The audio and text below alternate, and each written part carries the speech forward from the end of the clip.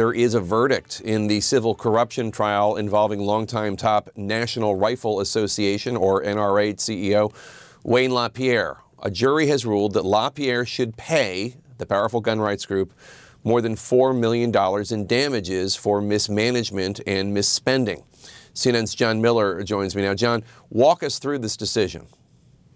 Well, the jury spent a good deal of time going over this because there were a lot of counts. Now, this is a civil case, not a criminal case, but what they found is that Wayne LaPierre owes the NRA $4.3 million on top of $1 million that they assess he has already paid back. That's the money he conceded that he owed. The jury also found cause to remove him as head of the NRA, even though he resigned just before this trial started. The judge will decide whether to permanently bar him from association with the NRA in a bench trial that will come up after this portion of the case. Wayne LaPierre did secure for himself a job as basically an outside advisor or consultant to the NRA, a paid role which the jury found was not something that made him guilty of self-dealing. But this has been an eye-opening case.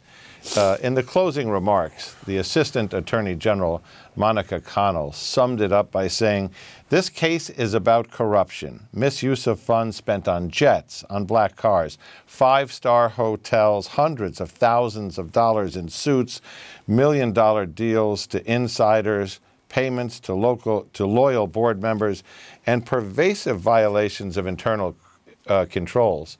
So LaPierre was obviously the key defendant in this civil case brought by the New York State Attorney General because, A, the NRA was founded in New York State 153 years ago as a nonprofit organization, and B, in New York State, the Attorney General has sway over nonprofit organizations because of the Attorney General's Charity Bureau.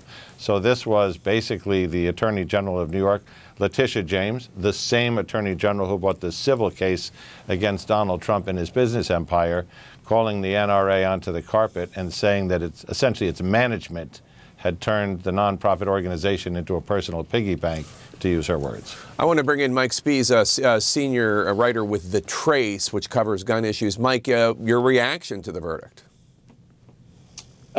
It's exactly what I expected to happen. Maybe the monetary amount was even higher than I thought it would be. But to me, this is also very much a case about greed, about not telling the truth to the people that you're taking money from, and about theater, about putting on a show for 30 years to bring in as much money as possible to enrich yourself and those around you, really, and while doing that, harming the country in the process. What kind of impact do you think this verdict will have on the NRA, both in the short term and the long term?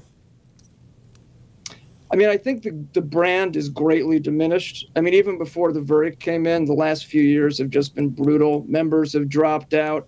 Its entire communications infrastructure has been gone for several years. And I think that it's going to be impossible for it to ever regain the status that it once had. And now what you're going to see is the sort of gun rights movement and the organizations that represent it kind of splinter into a lot of different groups that are going to focus more on lawsuits, overturning regulations, and that kind of thing. What kind of role did Wayne LaPierre have in transforming the NRA from what it was once, which was, an organization for hunters and sportsmen, into a powerful lobbying organization opposing virtually any kind of limit or control on gun ownership, which is what it is today? He was the projection of Oz, while behind the curtain being a very timid, fearful man who was playing a role. But that role that he played was transformative, in that he was leading like what I would call a tribal war. He was at the forefront of the culture wars.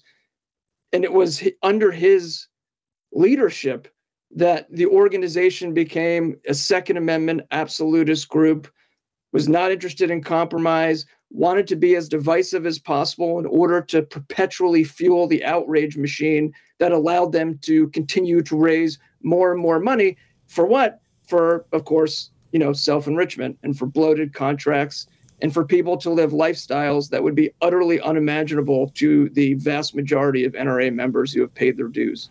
John Miller, final thoughts? Well, the question is, what happens to the NRA? They will be getting $4 million back, but what will their future be?